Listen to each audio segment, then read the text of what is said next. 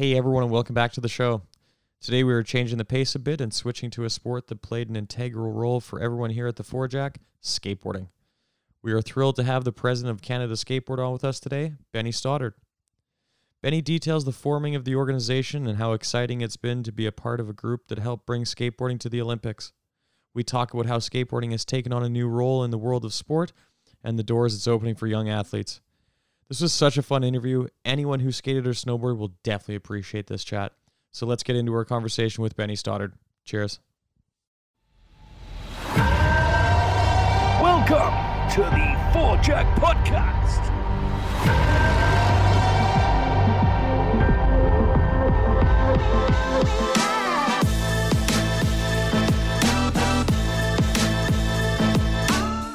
Welcome back to the Forejack Podcast, brought to you by Jackson Labs. In here again, fun guest. Just another fun day. It's been a wet week, but an enjoyable one nonetheless. It's not, since I got out of Edmonton and I'm not freezing my tits off, it's been a nice change of pace. But before we get in deeper into some weather talk, we don't need to be doing that. Let's just say hello to Tom, who might be actually dealing with some weather pretty soon here. Tom, what's happening? Not too much, my friend, the weatherman, right? Just always love getting an update on the weather from you. Yeah, a little young, spry Brian Sobel. Yeah, supposed to be getting potentially a foot of snow here in the city. Yeah, kind of. Yeah, I don't even know what to think of that, to be quite honest with you. If it does come, I'm going to have to go make some snow angels in Central Park or, do something crazy. But I'm more excited about our guest today because we did a little bit of skateboarding in our life, and sounds like what they're doing with Skateboard Canada and some of the things they're doing digitally is pretty damn dope. So totally looking forward to diving into it with him today. Before we get to our guest, we'll just say hello to Parks. What's going on?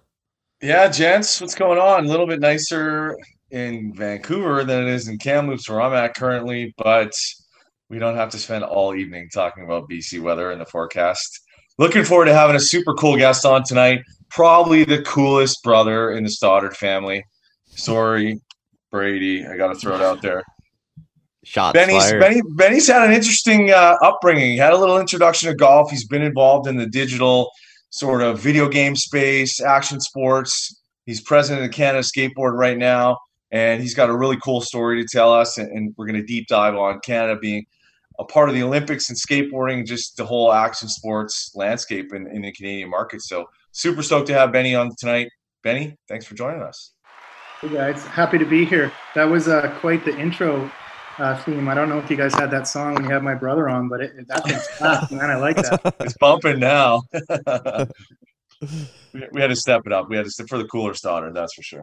So I got to ask my first question, knowing that you are president of Skateboard Canada, and what's the biggest stair set you've ever ollied down in your life? Oh, we're getting into the tricks already. Just quickly, I think I've probably got maybe a 5 set in my life. I wasn't particularly good at skateboarding. I always liked skateboarding. I was more into the snowboarding side of life, but yeah, appreciated it. And it's always interesting to know, what's the craziest thing you've done on a skateboard?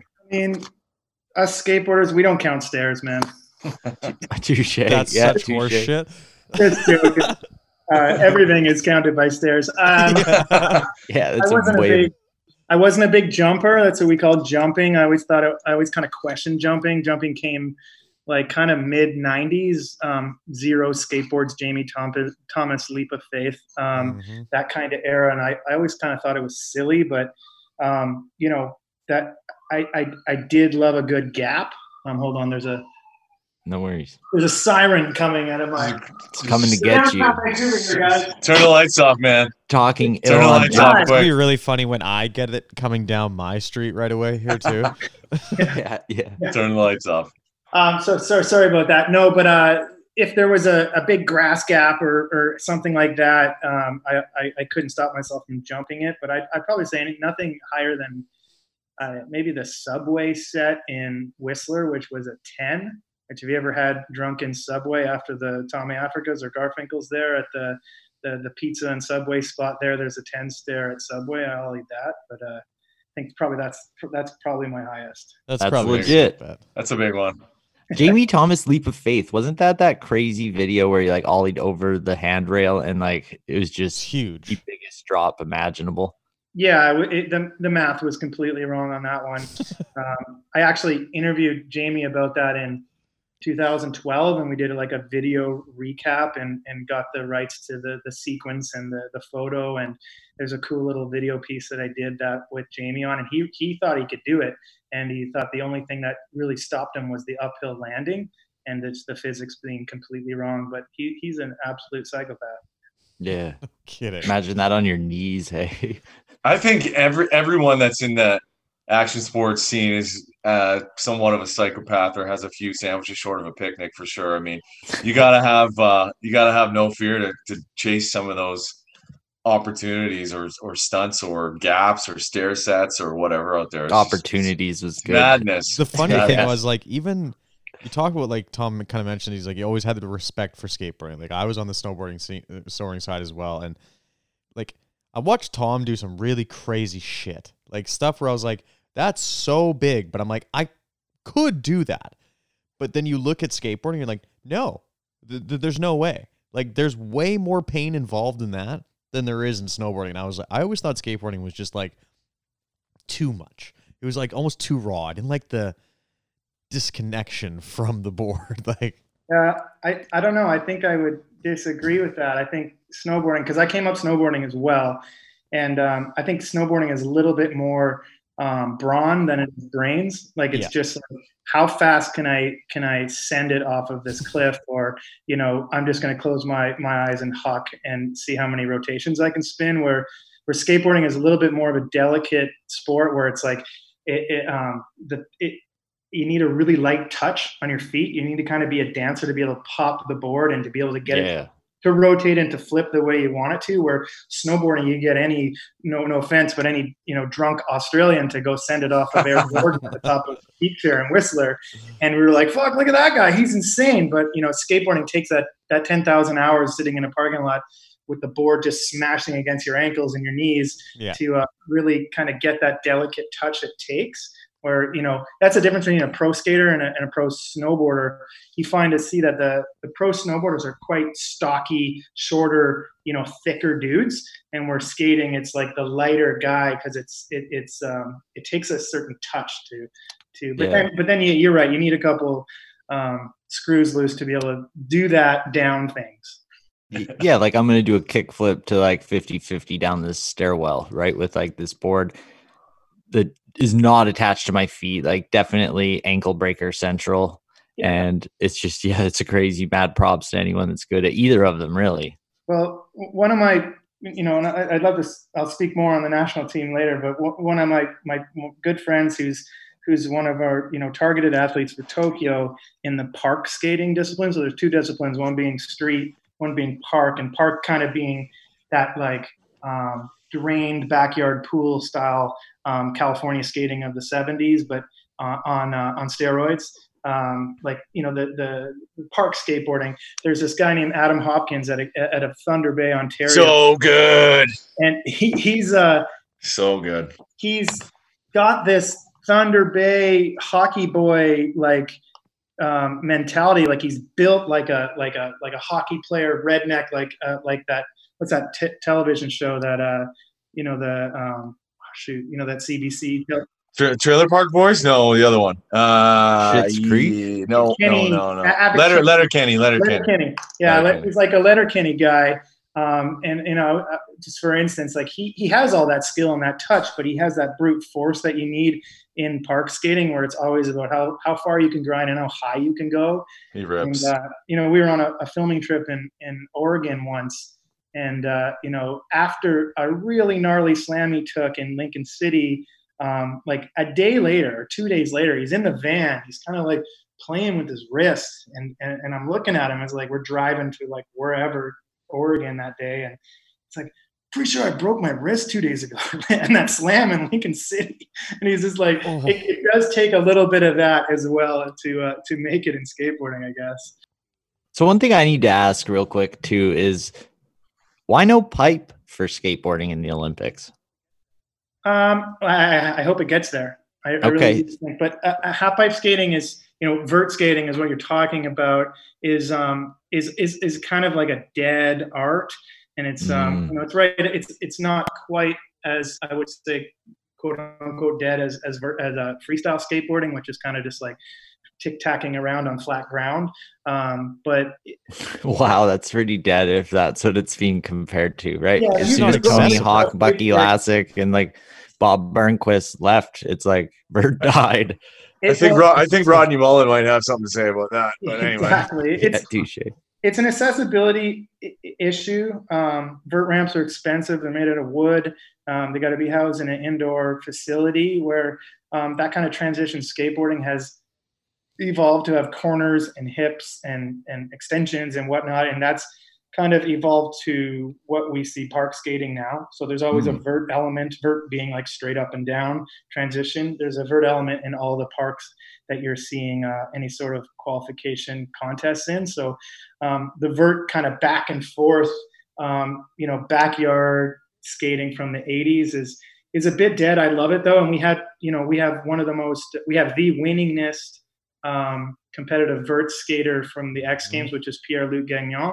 Wow, I remember. So, the fact that, I don't know, there's very similar disciplines, but they don't exactly lend. Like Pierre's not a champion in park skating, right? It's, a little bit different being able to navigate grinding around corners and going over hips, etc. But I hope they bring it back. They do a really cool an 80s throwback vert contest in Malmö, Sweden every year called the Vert Attack.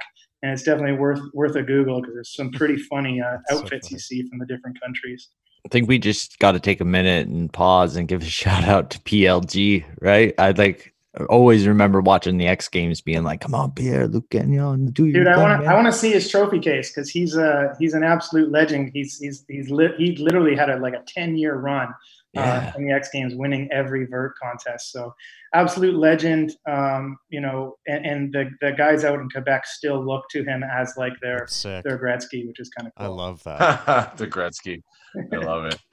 That's super cool. It's fun too because I've been to in Vancouver the last couple of years, and I don't know if they did it this year, but Vans does a little bit of a park tour, and they come up and do a bowl series at a few different sites throughout the world, actually, on an annual basis, and that's a pretty cool event to be a part of. So is that something Canada Skateboard's involved with as well? Yeah, absolutely. We I actually went with Vans to Sweden with the head of the Montreal Olympic Park. She was actually trying to get a bowl built on the premises of the Montreal Olympic Park Stadium there.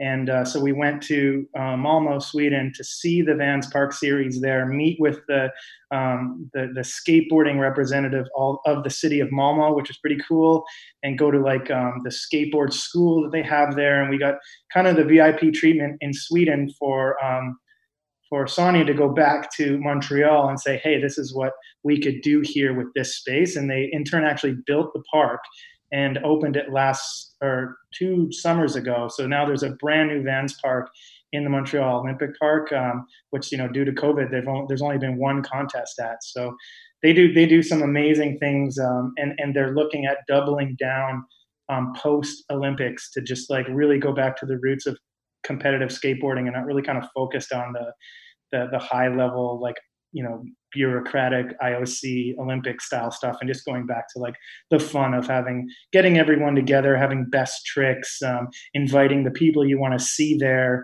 et cetera, et cetera. So yeah, Vans has always been a huge supporter of me and just backing what they're doing in the space. Speaking of awesome. You, I mean, let's kind of go back a little bit. There's a bit of a change of pace for the Four Jack podcast here, not so much golf talk, but let's go back to that angsty, rebelling kid who picked up a skateboard and decided he needed to find something else to do to get away from the family and the brothers and whoever else was bothering him.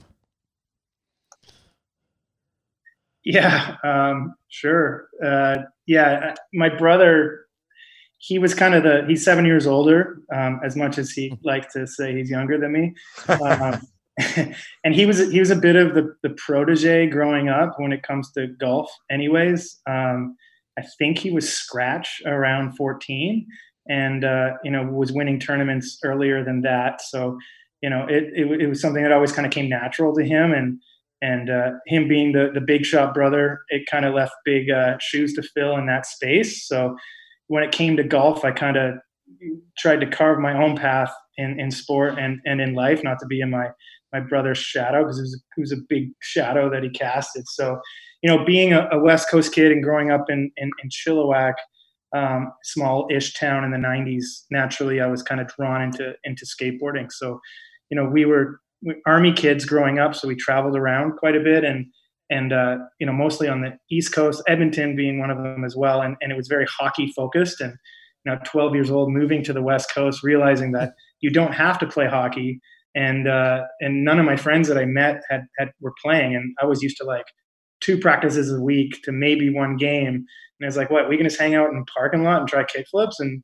hang out with girls? This is way better. So, because mind you, our hockey was closely tagged to the military bases. So we had, pretty gnarly coaches yelling at us, telling us to run lines at 6 a.m. before school. And I was like, dude, why am I doing this when I could be, trying kickflips and trying to kiss girls? So that's what drew me to skateboarding. Mm-hmm.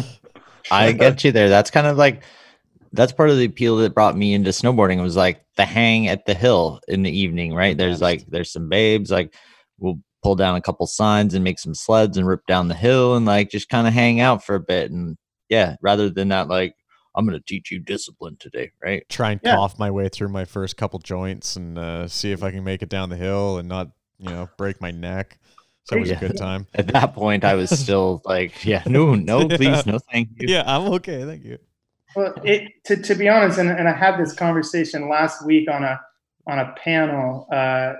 They're trying to get a skate park built in Chilliwack, and I jumped on the call because it's my hometown, and I was interested in what the design's going to look like for the kids. It's important because I came from there, and there was a couple kind of Karens on the call that were, for lack of better descriptive words, they were Karens, and they were very upset about the fact that a skate park was being built in their community. Another one because they don't want teenagers hanging around. And I was very quick to jump on the call and let her know who I was and where I came from, and the reason where how I'm the president of Canada Skateboard is directly correlated to having a skate park beside my house growing up in Chilliwack. And there's always going to be teenagers hanging around. It's give them something to do, give them a place to learn how to golf, give them a place to learn how to snowboard or to skateboard, or they're just going to be lying around loitering and doing what you don't want them to be doing. And those skills that I learned at the skate park when I was a kid, like socially, physically, mentally, all of those transfer into exactly my DNA of who I am now as a 40-year-old man. So I was just like drooling, waiting to be able to talk to these ladies, and we're like, actually, this could be something great for the community if handled well. So, but anyways, I have a lot to thank for learning all of those life skills through skateboarding, and not being like, some people don't like getting yelled at by drill sergeants at 6 a.m. to do laps, and need to learn it on their own. What is the reception like, Benny, now that skateboarding is sort of perceived on this level where it's socially acceptable? I remember I grew up in a time where skateboarding is not a crime stickers were everywhere. And it was such a like, oh my God, those are those skater kids. What are they going to do now? Smash something? Or, you know what I mean? And now look at guys like Nigel Houston and Rob Dyrdek and Danny Way and Colin McKay and all these guys that have created these like massive enterprises. And now skateboarding's like cool and acceptable, or has been for some time now. So it's had to sort of create this opportunity for you guys to sort of propel things forward in such a positive manner. It is so huge now, and it's on the brink of being so much bigger. In July of this year, they're expecting 5 billion screens worldwide to see skateboarding on.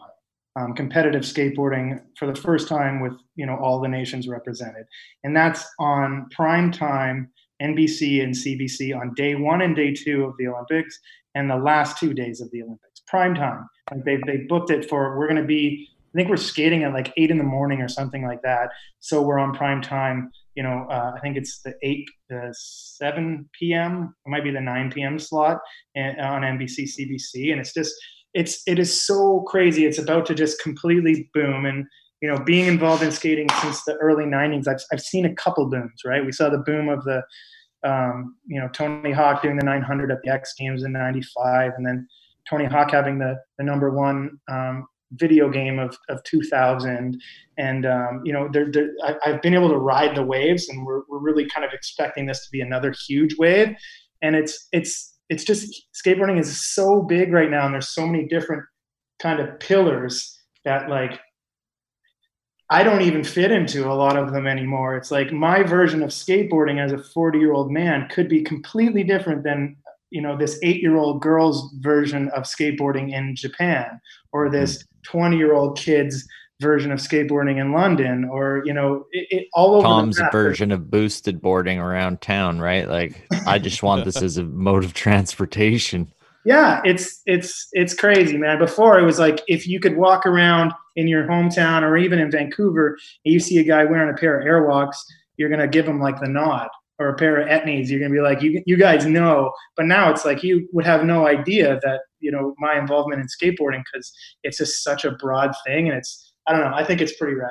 God bless Eric Costin. Hey, do a kickflip. But it's crazy though too, because I mean, you got big brands that are like involved in skateboarding. Like, look at Nike. Okay, so how can you, like you said, how can you even tell if the guy's just wearing a pair of Nikes? Does that mean he skateboards? No, it's still pretty big. Tomorrow, actually, it got pushed till Wednesday, but I don't know when this comes out. We're announcing a partnership with, probably the largest convenience store chain in Canada, and potentially the world. So, like, it's big, man. Like they see the potential, and they know, like, our national champion right now for street, Matt Berger, who's from Kamloops, he's on the cover of Cinnamon Toast Crunch cereal in every Safeway and Walmart in Canada for the next 2 years. Like, it's just, it's crazy to think of, like, I knew Matt when he was 9 years old with little flames on his green helmet at the skate park following us around, because I'd be filming, the elders in his hometown, and he'd be like, can you film me? Can you film this? And like, now to be getting like cut checks from General Mills is pretty impressive. That's straight up. I remember the convenience store was definitely like a building block of our skateboarding lives, because it was like, like after school we'd rush to the 7-Eleven and like be making dibs on who gets the big bite, right? Like, if there's two, I get one for sure. And then we'd sit on the, like, it was the perfect life. Arizona iced teas, like, straight up. Dr. Pepper slushes. I wish I could speak more about it, but just in case something happens in the PR and it doesn't come out Wednesday, I'm going to bite my tongue. But definitely, it'll be all over our socials, and we're like super stoked of. It's a multi-year deal, and we're just pumped to have them a part of the family.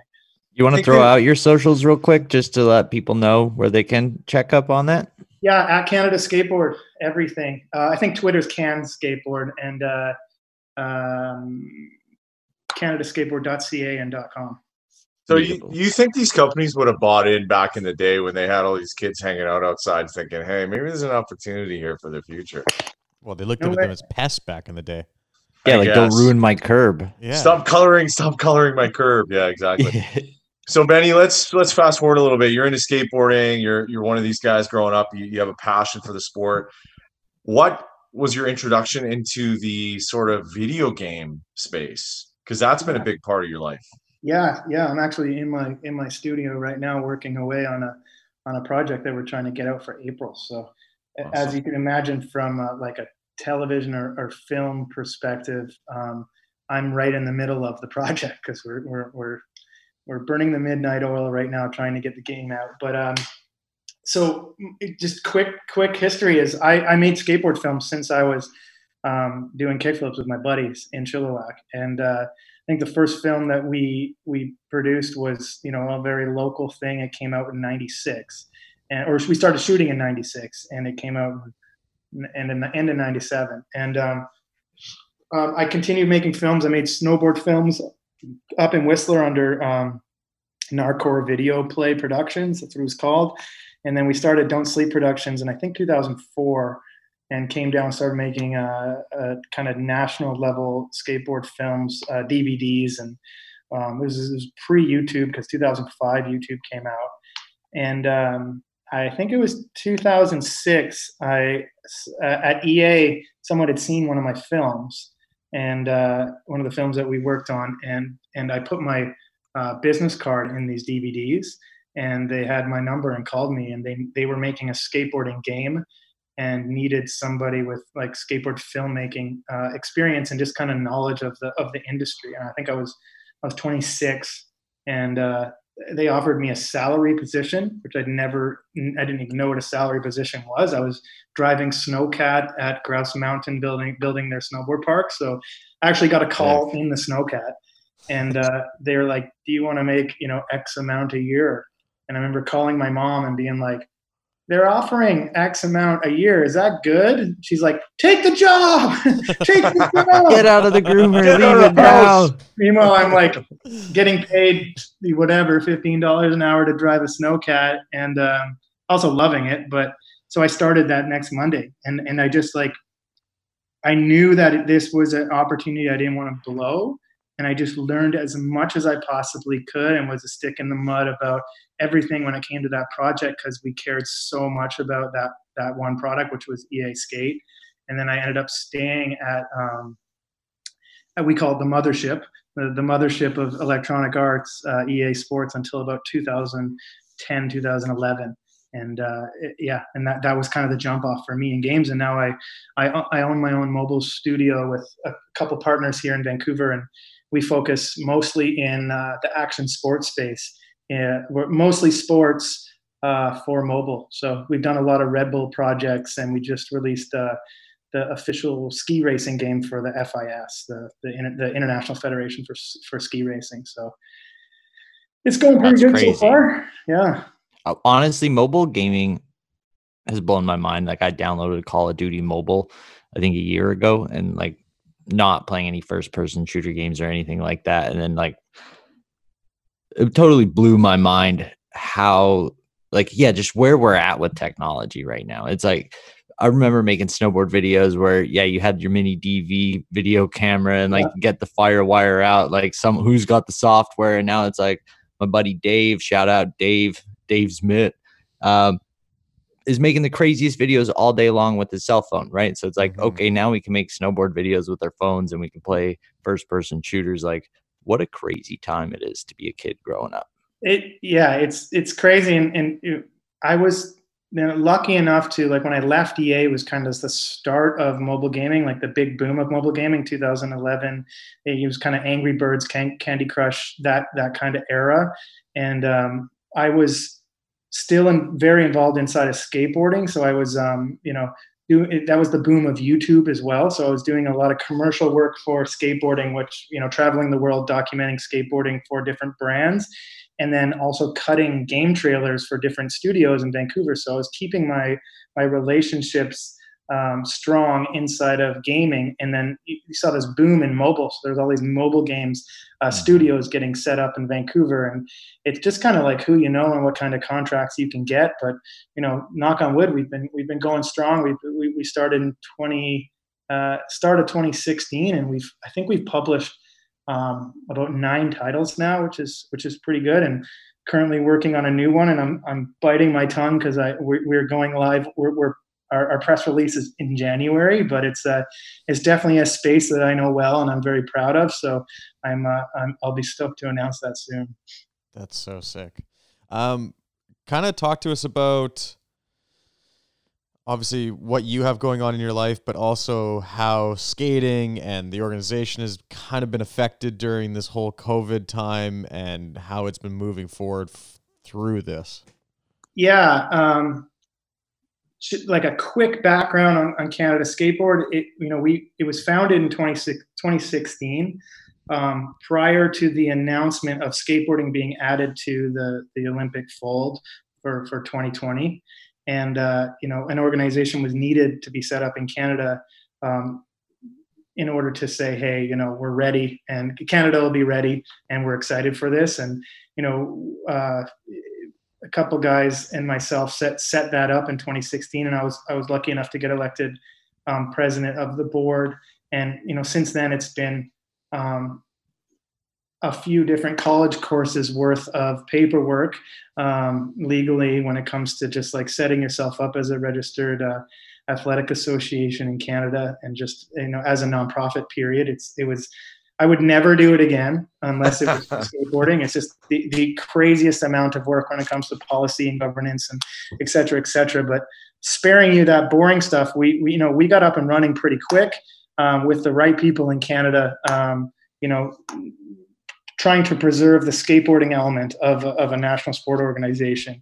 And, we were all systems go for Tokyo 2020. And then the pandemic hit, which is pretty messed up for myself. We had our national championship being in March 7th, and then we were heading to Vegas 2 weeks later for the second last stop before the World Championships of the Street League World Tour. It was also my bachelor party weekend, which was going to be an all-time epic thing because it was Street League was really like rolling out the red carpet for us, putting us in a suite, and wow.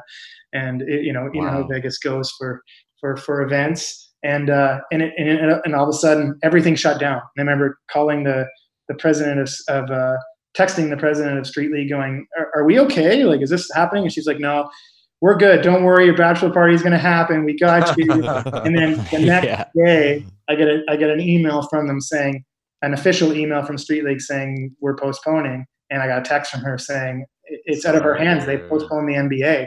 As soon as the NBA and the NHL made the decision, skateboarding followed, and it's just been a whole year of contingency planning, and for the most part, it's been welcomed from the organizational side of things. But the shitty part of this is the athletes.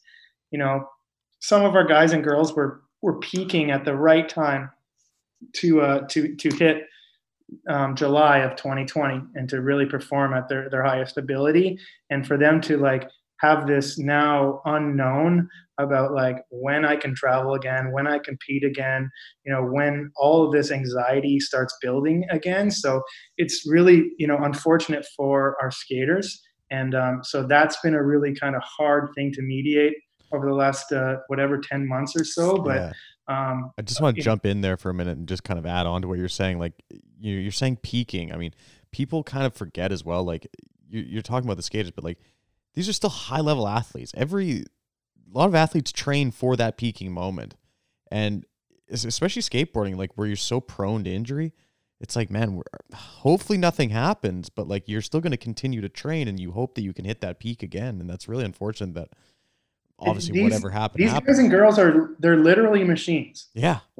And I wish I had the tools that they have now when I was younger, but I don't think, I never had the ability that they do, but they take it very seriously. And the mental preparation, as much as the physical, was just as much. Like you're a pioneer of sport. There's no one that that can say that, right? Because, all the sports have been around forever, but this is the first time any Canadian's going to represent our nation in this sport. So what was that call like? Did you just like, oh, what number is this? Hey, are you guys interested in having Canada compete in the Olympics for skateboarding? You're like, huh? Who's this?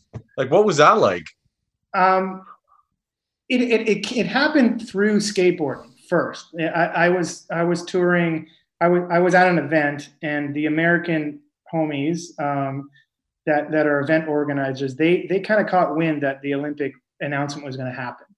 And we were actually in a hot tub, which is funny.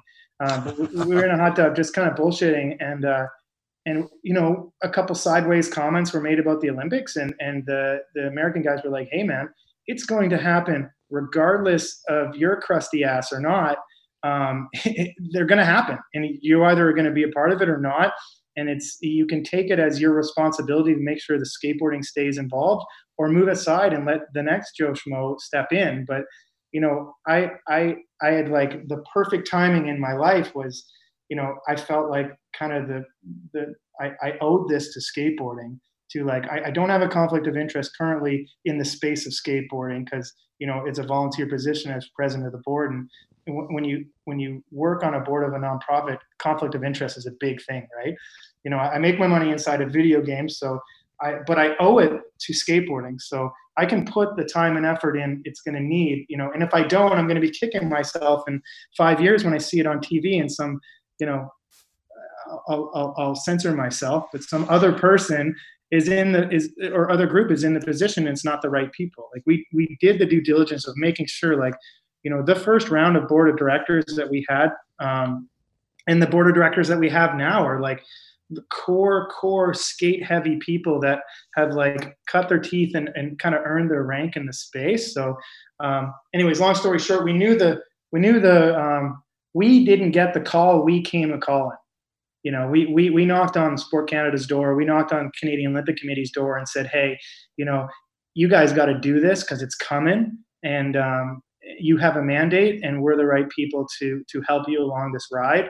And they, you know, through some vetting, you know, very, very quickly realized that we were the right people, and we are where we are now. What's important about not having the corporate machine involved in that process, even just to establish skateboarding? I'm sure it's going to take a life of its own on 5-10 years from now, but what's so important about not having the corporate fingers in the mix from the start? I think we won't get the support from the skateboarders. And that's we've seen that happen inside of snowboarding, unfortunately, where, you know, the International Federation of Snowboarding, when it started, was picked up by FIS, like the ski racing federation, and they run snowboarding, right? So now all the core snowboarding events that you're seeing, you know, the US Open of snowboarding and like the West Beach Classic in Whistler, etc., like in the early 90s, they weren't tied to the Olympic qualification structure. It was actually run by a whole different so we run that risk of like the skateboarders going, you know what, we don't want to be involved with all this craziness, where, you know, we find that, you know, the Olympics provide kick down a whole bunch of doors that these skateboarders have no idea that could be kicked down. Like, for instance, Matt's you know, serial deal. Like, you know, if it wasn't for, you know, the work of Canada Skate, not for us, but if it, you know, if there was another organization, then skateboarders wouldn't want to be involved in the Olympics at all. Where we've really focused in on the preservation of the culture side of things, where it's not like we're not kooking it, where it's a delicate position because, you know, we are looked at as the Olympic guys, but that's just part of the mandate of the organization. We're here to preserve the culture and to just promote and grow skateboarding in Canada. That's the main goal and the main thing I go back to when I have to question myself for anything. It's like, are we helping to grow here? Are we helping to promote? Are we helping to preserve? If not, why are we doing this, right? That's powerful. Yeah, like, speaking of that culture, skateboarding and snowboarding kind of go hand in hand with this, but like you kind of mentioned there with snowboarding, when that first kind of got introduced, you know, there was all the other pros that were in videos, and I'm sure this will be somewhat similar with skateboarding. They're all like, nah, not getting involved in that. Kind of like a scoff culture, like, I'm too cool for that. I don't want to be involved in this corporate bullshit. Like, does that kind of still exist even with how big skateboarding is now? Like, do the younger guys like still kind of want to go, nah, I'm too cool for that? Like, I don't dig that.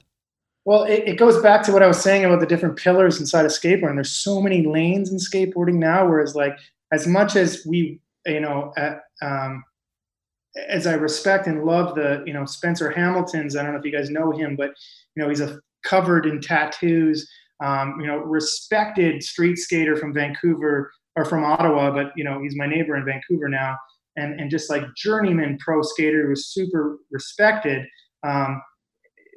There's also there's another lane for that competitive skater, that Nigel Houston or that Tony Hawk, like, it's, you know, and so we like to celebrate all the lanes, right? Because who am I to tell you what, like, my picture of skateboarding is completely different than the next person's, yeah. Right? So I think it's rad. My picture of skateboarding right now is, I think it's rad that we can all coexist, right? There's the kooky weirdo, you know, kind of Rodney Mullen trick dudes like Right. I would say take cookie out of that, but like Andy Anderson, if you don't follow him on Instagram, you should. It's authentic Andy Anderson. You'll see the wildest moves. He's the best. Right. And then there's like the hardcore street dudes who like follow the rules of the core industry, which would be like the Sasha Dailies or the Spencer Hamiltons. And then there's a lane for these competitive guys, which is like, which makes me happy because there's opportunity in all of those lanes. Yeah. Cool. Don't forget about the geriatrics. We got Jason Ellis and Tony Hawk are still skateboarding, I think, together. Well, the whole and Danny and Colin. All of those boys. That's cool that it seems like a sport that's a young man's thing, but it's nice to see those boys still doing it, right? It's like the seniors tour, we have the Vans pool party every year. They have the Masters division. It's like I go early because I want to see Christian Hosoi and Steve Caballero battle Lance Mountain and McGill, and later in the day is all these kids who are 16 that you've never heard of. Mm-hmm. So it's just rad that we have these lanes in skateboarding. I was trying to compare it to golf, and it's kind of like the long drive. You have your legends in the long driving space, and it's like we have that. It's not just competitive skateboarding. It's not just the tour. There's a whole lot that comes with skating. Yeah, I feel like the long drive equivalent is totally the super ramp, but Danny Way super ramp, right? That's the long drive for sure. Yeah, that is even a crazier event space, like with the X Games and the mega ramps, the stuff that guys like Elliot Sloan are doing, or what's the French kid that chucked the 1400 last year in the X Games, or 1200, whatever it was. That was just insane. I don't think he was French. Was it Tristan Rennie? No. I can't remember. Luke Gagnon. Yeah. No, PLT. He's making a comeback. Adrian something. Maybe not. I don't know. Maybe he's not French. Yeah. Anyways, where's Ryan Scheckler that's at? Who it was, maybe. Where's the Scheckler at in his skateboarding career? I haven't. Shex is he's in a really good space, I think, mentally. He was kind of like the child phenom that had the MTV reality show for a couple of years, and he made a lot of money in his from 10 years old. Yeah, going down that Macaulay Culkin road. Almost. Yeah, and he's pretty well adjusted. I think. I mean, as well adjusted as you could be living in Orange County and being a child phenom. He's quite religious, and he's really dedicated to working out. So he's got probably 0.1% body fat on his whole body right now, and he's just fully jacked. But yeah, and still skating. He did this trick in Indonesia this year that kind of shocked the skateboard world that realized he still had it, which was he put his tail of his board on an overpass in Indonesia, and the center in bomb dropped off of the bridge into a down transition of the bridge in between traffic going both ways. And it was about a 15-foot drop until he hit the transition, which is about 20 foot of transition before he hit the ground. And the photo is just psycho. But he still got it. I think, this is getting a little deep into the weeds here, but I think the way the competition format panned out for street skaters and park skaters, he kind of didn't fit the mold. Where if it went in a little bit of a different direction, Scheckler would have done would be our Nyjah right now potentially, because he's kind of known for high flying antics and maneuvers, where the street skating side of thing is really focused on the drops and the handrails and the down ledges, where he's looking for high flying action, and those courses don't really lend to Scheckler well. So. Okay. But you know what? I'm not sad for the guy, because he's still cashing in Oakley. Yeah, exactly. Every he's month. doing okay. He can afford to get another tattoo. I'm sure it's not a big deal. Exactly. Okay, this is something I want to talk with you, but we were talking off air about this, and kind of with the street skating and all these competitions that obviously got put off, and they had to, like you were saying, these young kids having to just send in their best trick video, and this is nothing for kids nowadays because they have phones and everything, and they do this every single day no matter what. But this would have been the dream back in the day. This was making your demo tape.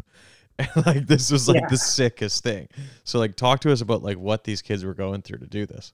Sure. And this is a bit of a leak, but that's okay. We are currently exploring contingency plans for events across Canada for next year.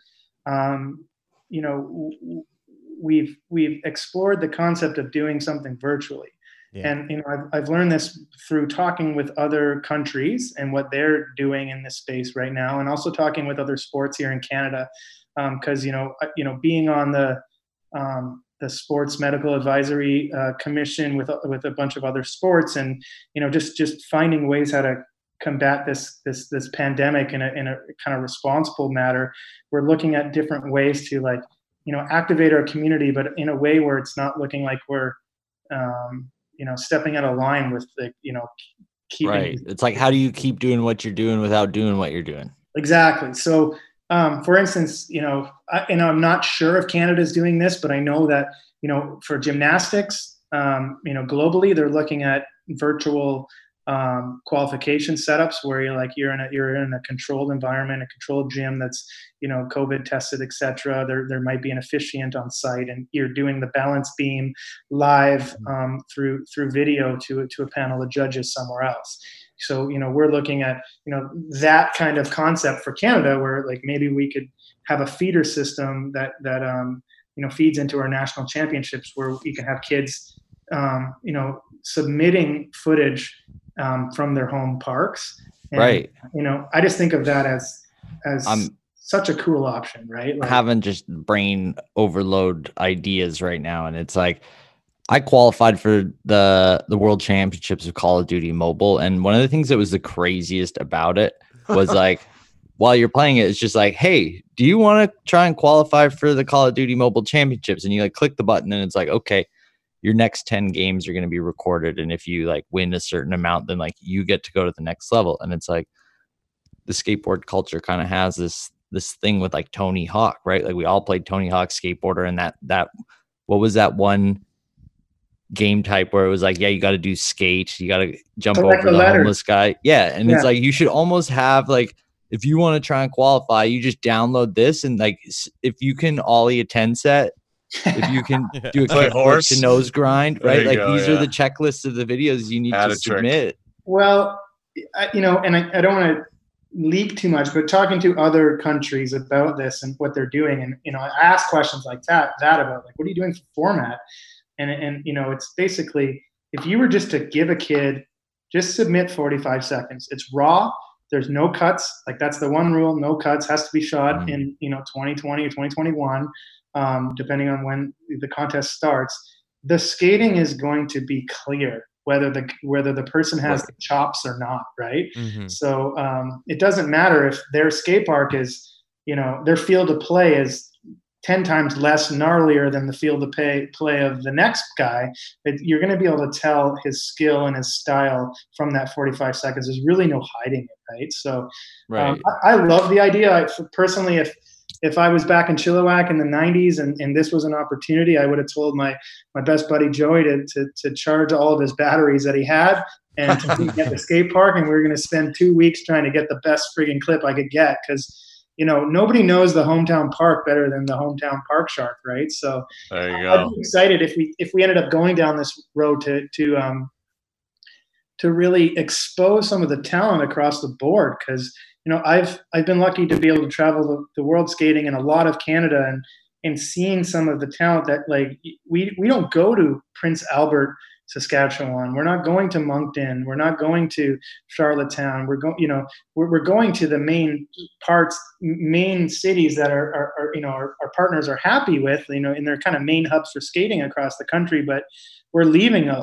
large part of the map, you know, untouched. So it's really cool to expose, like, some new talent. And, you know, even with our physical event tour that we did in 2018, we found a girl who was 9 years old out of the outskirts of Toronto. Her name's Faye Ebert. If you check out @Faye Skate, she just turned 11 2 weeks ago, and she is going to be the first Canadian woman to 540. She is just at 11. She's just a Tasmanian devil on a board. She's just a speed freak, and was one trick away from being our national champion, beating out a girl in her mid-30s. And I think is going to have a long reign of national championships behind her moving forward. And it's just so cool to be able to provide those type of platforms for people that we wouldn't have known about Faye, because she was just stuck in her hometown skating and realized that there was a skate contest. And she's like, oh, maybe I should enter with the boys. Now turns out she's getting full support from a bunch of companies. Speaking of Jamie Thomas, like Jamie Thomas is Zero Skateboards founder and has been flowing her boards and clothing for the last 6 months. And yeah, so that's the stuff that gets me super geeked about the volunteer work I get to do with the organization. I guess it creates this like super inclusive opportunity for the sport, which is fantastic to have that reach, right? Like you said, it's discovering these places that nobody really ventures to, and there's a lot of good skateboarders out there hiding in these corners. I think just like golf, at a much smaller scale, diversity and equity has been an issue in our sport, and it's like the first thing we have to do is recognize that. And it's definitely been a white male dominated West Coast kind of culture. And in the I guess with the birth of Instagram and the boom of social media of the last 5 years, it's really kind of like been an eye opener for the skateboard industry that was really kind of like hyper focused on that demographic, where it's like now instead of like the magazines and the videos being the only connection of the industry for everyone, it's like these little girl, like a little girl in Japan can now be talking to another girl in Australia who's talking to a non-binary person in Africa, and you see these new communities building, and it's so cool to see. It's like it's not controlled by a tour, it's not controlled by an industry, and we're actually seeing the largest boom inside of skateboarding being in women's and non-binary skateboarding, which is so cool for us, because it's just as valuable to have a man on the podium as it is a woman, and to see the boom of women's skateboarding in Canada is awesome. We're actually shooting a documentary about it right now. Let's talk about something really cool that you've done for the sport, which needs definitely a light shine on it. You curated over the past few years this wonderful book full of pictures and skateboard spots and wonderful skateboarders, and there's a copy of it right there sitting on my coffee table at home. Talk to us about this Canada Skateboard magazine that you've been such a big part of. A huge time investment from your side. Yeah. It's another thing I just felt like I was obliged to do. I worked inside of skateboarding magazines for 2010 to 2015. I was an editor of one of Canada's main skateboard magazines, and it was just a timing thing again for me, where it was I was in the right place at the right time. And after leaving the magazine to kind of hone in on my company here, I always wanted to do a coffee table book and kind of celebrate the lead up to the next big boom of skateboarding. And it's been a good 5 decades of skating here in Canada, and as a culture that spends a lot of time documenting itself, there was a cool story to be told. And so I spent the time, we got a photography committee together, and we just emailed and bugged people, direct messaged, and spent about 2.5 years of just asking people if they would submit to this project, volunteer. And I think we had over 50 photographers submit, and it was over 5 decades of photos. It was 300 pages, and the only rules we had were we wanted to have a Canadian skateboarder skateboarding in Canada somewhere. So we weren't accepting any photos of anyone non-Canadian and any photos outside of the territory of Canada. So it turned out pretty good, man. We're stoked. We sold the first edition in less than 2 hours.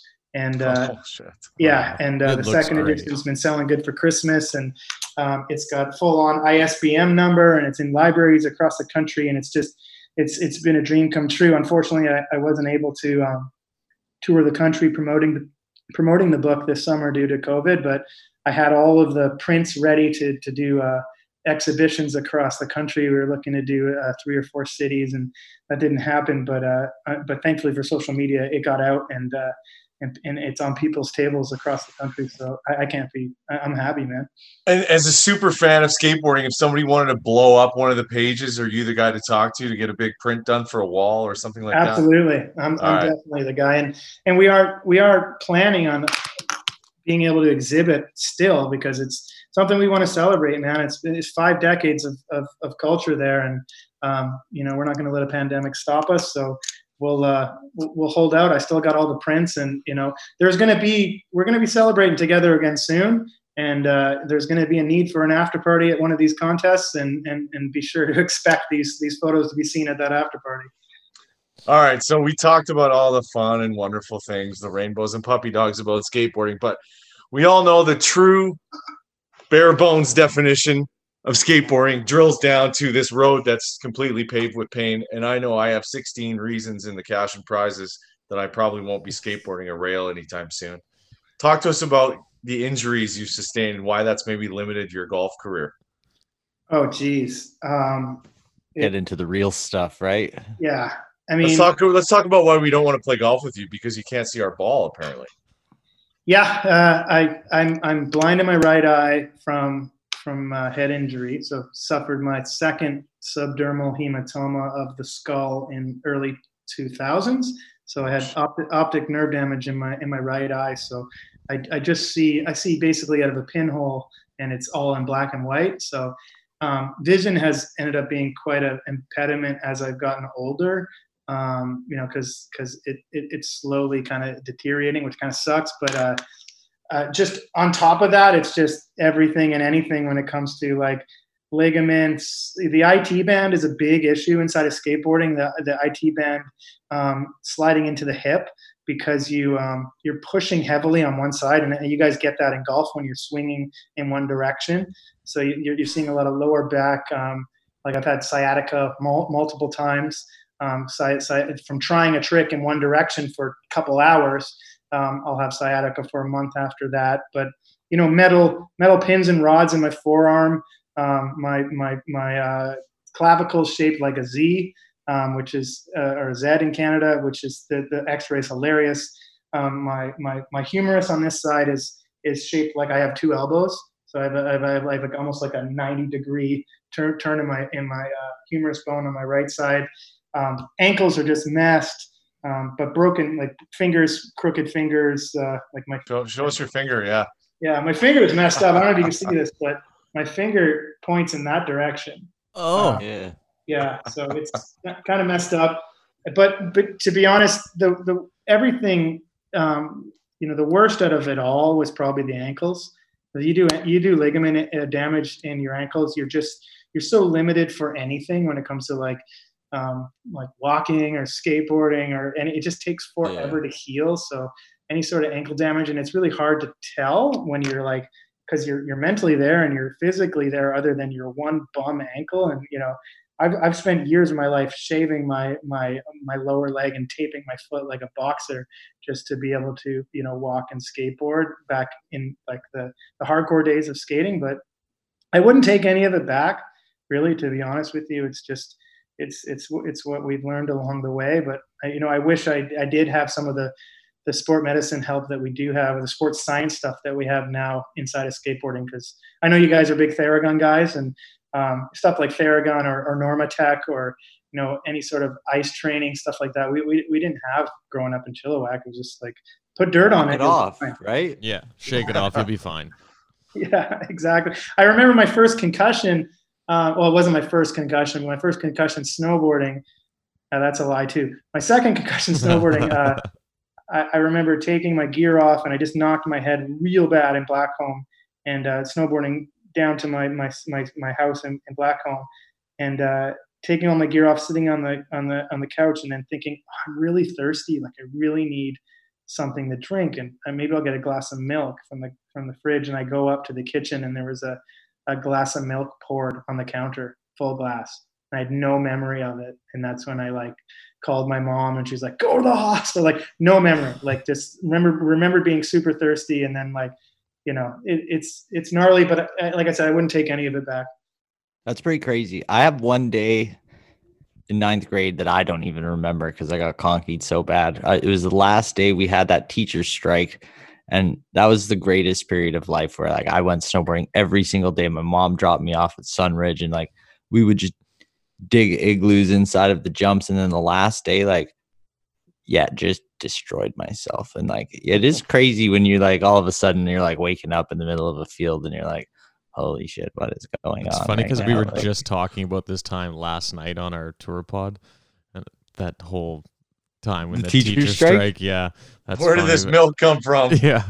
But that's something I wanted to kind of touch on. Like, I guess nowadays, because it's so evident, it's out there so much, but with kind of the CTE culture and skateboarding and snowboarding, snowboarding has been okay with it in the sense that, like, if you want to go in the park, you got to have the helmet anyways.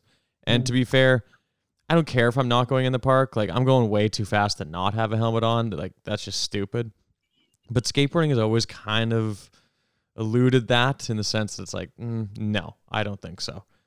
And how do you change that culture where it's like, hey, you're going to get a concussion. Like, if you continue to go hard like that, it's going to happen. I'm going to name drop in this story, but I'm older now, so I'm not worried about, fitting in or being cool inside the skateboard world. But, I'm definitely a user case for helmets. And I wish I would have, been smarter when I was younger, and any kid of mine will definitely be wearing helmets moving forward. But I think the good rule for a parent is any wheeled sport, they should be wearing a helmet. Yeah. But yeah, I was on a committee with Tony Hawk talking about this issue, and the conversation was whether, then this was early on, it's changed since, and now it's anyone under 16 has to wear a helmet. Before that, it was just preference in skateboarding. So park skateboarding, you have to wear a helmet, thank God, after an incident we had in Brazil last year. And in street skating, it's anyone under 16, which I think could be bumped up to 18.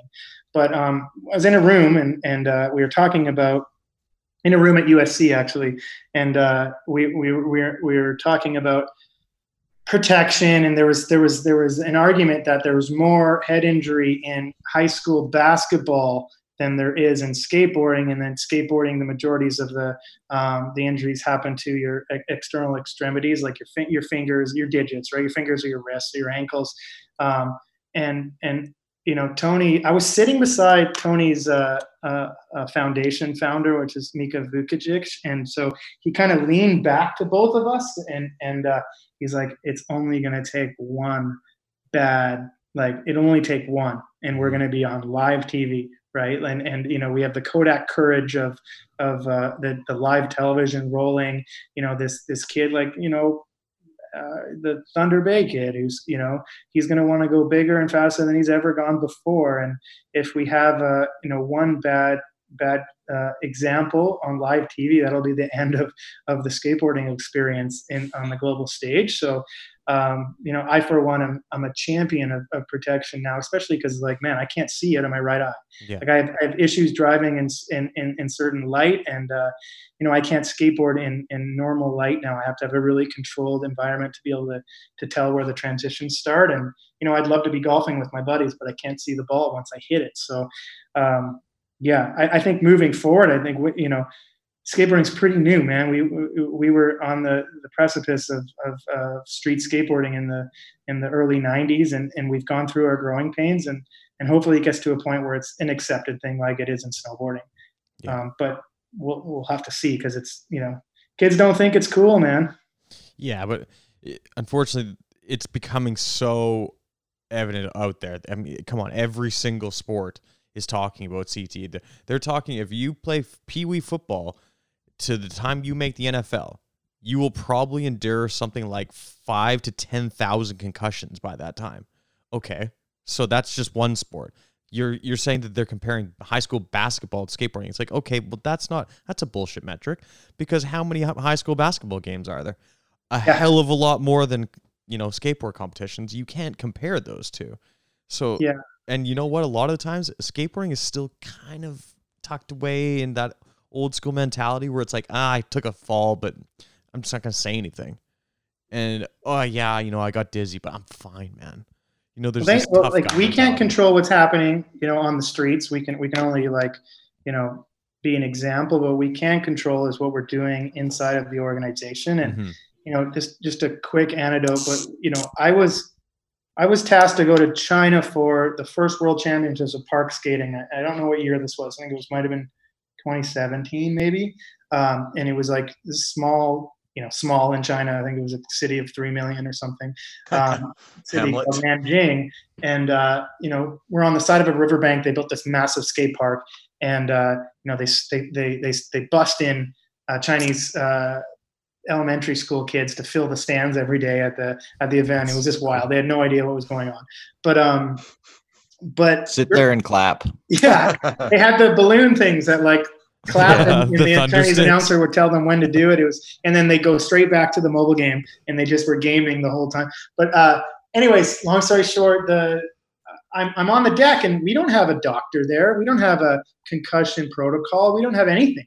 It's just me, because I have the bandwidth to go to China and help shepherd these kids to represent our country. And during the semifinals, one of the Brazilian guys knocked himself out in the bull, and his team jumps down in the bull, picks him up, carries him out.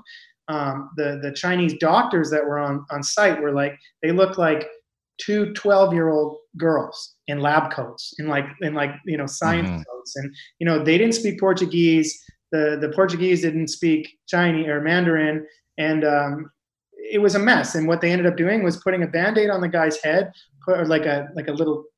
It wasn't even a Band-Aid, put a helmet on him and threw him back into the event. Oh my God. And I'm standing there knowing the 2 subdermal hematomas that I've had, the multiple concussions I've had, the optic nerve damage that I've had, starting to feel really kind of inadequate for me, taking care of our skaters. And I said, I was trying to put myself in those shoes. What would I have done if the Thunder Bay guy, Adam Hopkins, knocked his noggin? Because he's going to be combative. He's a hockey boy, and he's one of the toughest guys I know, and he would want to go back in. And I went straight back to Canada and went to the board and said, we need a concussion protocol in place here, and we need to know what we need to do at these World Championships. And since then, have a protocol in place. We brought medical support to these larger events, and we can only do what we can do for our organization, but it's definitely a work in progress in the space, because it's definitely a risky sport. Yeah. I'm even just listening to you talk about that. I just brought up these memories of a ski trip we went on, and I was trying to show off first run, got stuck up on the top of the battleship, get a conky. And then it's the rest of the day, I'm doing front flips and stuff for people, because I got a show to put on, but probably shouldn't have been at the same time. Right. But it's hard to remove yourself. So you need someone that's smarter than you that can say, hey, no, the next one you may not wake up from. And it's very real. It's very real, and it's very trackable. You can scan the brain now. You can see where the damage has taken place, and there's user cases for the long-term effects that come along with concussions that you don't think about. You're oh, I'm fine, nothing's broken, let me keep going. But then 10 years from now, you're dealing with depression or anxiety or anything like that. It's a real thing, and it's something I care a lot about these young kids, because they have no idea. All they want to do is skate. Like this Faye girl, she just turned 11. She's a mad woman on a board, but she's not, her frontal lobe cortex of her brain is not going to be developed until she's 22. She's got another half of her whole life, or double the life that she's already lived, until her decision-making part of her brain is fully developed to be able to make those cautious decisions of, oh, maybe I shouldn't throw myself off of this, or maybe I shouldn't try to grind 20 blocks of coping on this corner, right? So it's we need to be there for the athletes that aren't quite there mentally. You know what I mean? Well, I'm glad that we have people like you and organizations like Canada Skateboard to kind of usher the sport into the next wave, to say the least.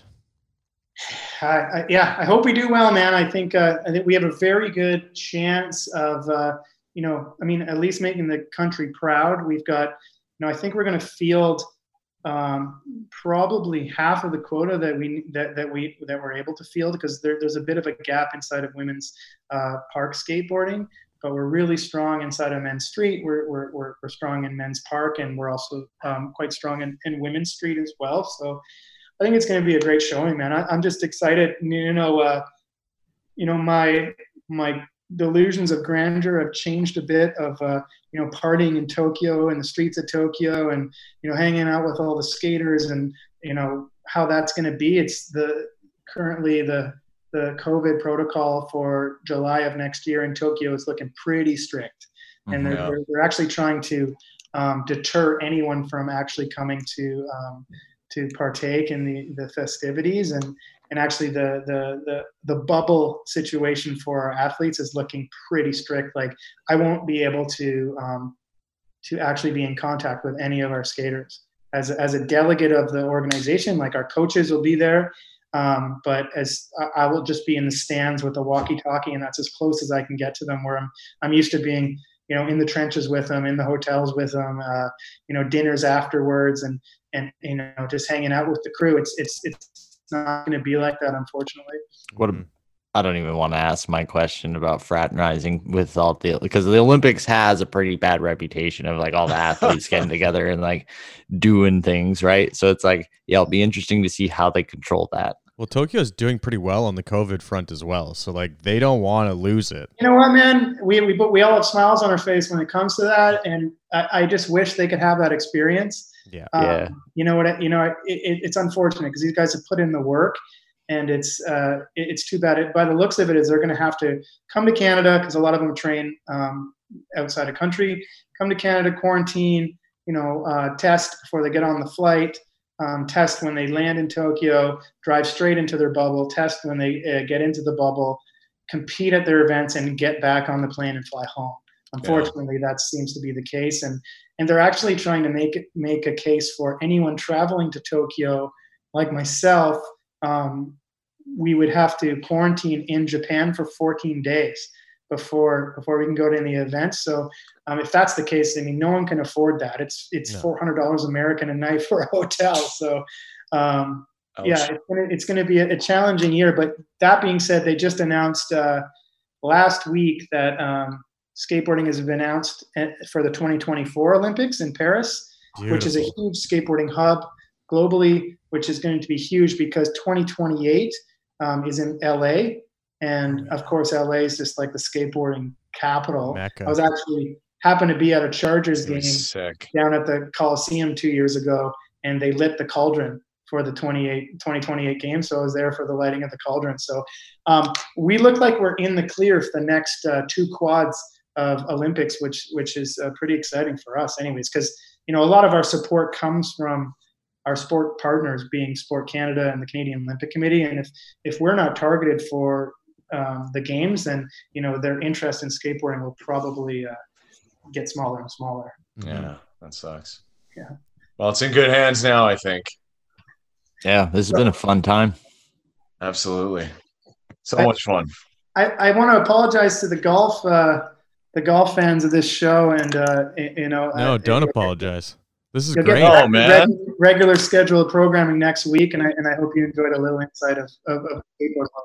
No, man, it's skateboarding's such an integral part of a lot of young people in Canada, but a lot of young golfers' lives. So I would have to say 70% of the guys that play golf with skateboard at one capacity in their lives or the other. So it's definitely been a fun sort of travel back in time and revisit the good old days when a Slurpee and maybe a cigarette someone stole from their parents, and then a curb and some wax was all that mattered, right? It's funny. Just one last quick story about my brother, just to talk shit on him before I leave. Yes, please. He was, as I said, a protege, early '90s, and that's when I started skating. And he was not supportive of skateboarding at all in '92 and '93. Because golf back then was super preppy still, right? Yeah, he's popping his collar. We're talking chaps vests and anything polo, which is funny because as skaters now it's quite preppy on one of the lanes, and now I wear a lot of polo now. But, I'm looking at preppy. Yeah, exactly. Right now, to be honest, he was always he always had kind of backhanded comments. He's 7 years older, so he's 19 at the time, all the hot shit at the golf course. And then he goes backpacking in Australia for a year, comes back actually sent me a postcard saying, I hope you're skateboarding still because it's huge down here. Everyone's doing it. And then he shows up a year later looking like Eddie Vedder. He's got long hair and the soul patch and just stoked that I stuck with it. And then it just got really close together. Like the golf and the action sport world is so locked together now. Like my brother's the rep for Stance socks. And I've been getting Stance socks since they came out, and it was just a side project out of Soltech, which was the company that makes Etnies and America shoes. Now they're 10 times as big as those shoe companies making socks for the NBA and golf and NFL. So it's kind of cool to see it get accepted in the other cultures. And my brother ended up working in snowboarding for so many years. It's funny, but yeah, just to talk shit, he was wearing the chaps vests at the country club and not backing his little brother trying kickflips trying to ollie the hockey stick in the front yard. I love it. Well, to tie it all full circle, I mean, golf and snowboarding or skateboarding, they're individualistic sports. They always go hand in hand. It's you figure your shit out and go from there. Nobody else can help you. And that's why I think there's always that correlation. That correlation will never go away. Yeah, 100%. Totally. Benny, where can people find Canada Skate? At Canada Skateboard on Instagram, Facebook, canadaskateboard.ca.com. Quick plug, we've got a documentary series coming out in 2021 that's leading into the games. I wish I could announce what platform it's going to be on, but we're still in discussions, but it's looking like it's going to land on a pretty sweet platform. And so just be on the lookout because that's like the heart and soul of our organization went into these documentaries. And big things for 21 I wish I could talk more about. Yeah, I wish we had time to talk about it. That might be a nice segue into something that's available through you guys too. Throw a quick plug out? We just launched a watch with our partnership with Swatch Canada. So it's actually the Swiss side of Swatch. So Swatch, they don't do a lot of collabs, and so it's a really cool opportunity to support the organization. So on our website, we've got a really limited run of Swatch watches, and we actually made a camouflage print out of images of our skaters at the last national championship. So like poses of our skaters have been broken down into a camouflage print. And we actually just launched that last week. So yeah, thanks for the reminder. There you go. There's too much stuff going on, guys. Love it, man. You guys are doing a lot of good things, and it's we only wish the best for you guys in this upcoming Olympics. It's going to be fun to watch Canada compete, and we can't wait to check back in with you after and have you back on the show. Appreciate it, guys. Thank you very much. Appreciate you, man. And we'll talk to you hopefully sometime in 2021 when we can chat about everything that's going on. Sounds good, guys. Cheers. Awesome. Peace, Benny. Thanks, Benny. It's been fun. Thanks, everybody, for listening. Chat with you guys next week.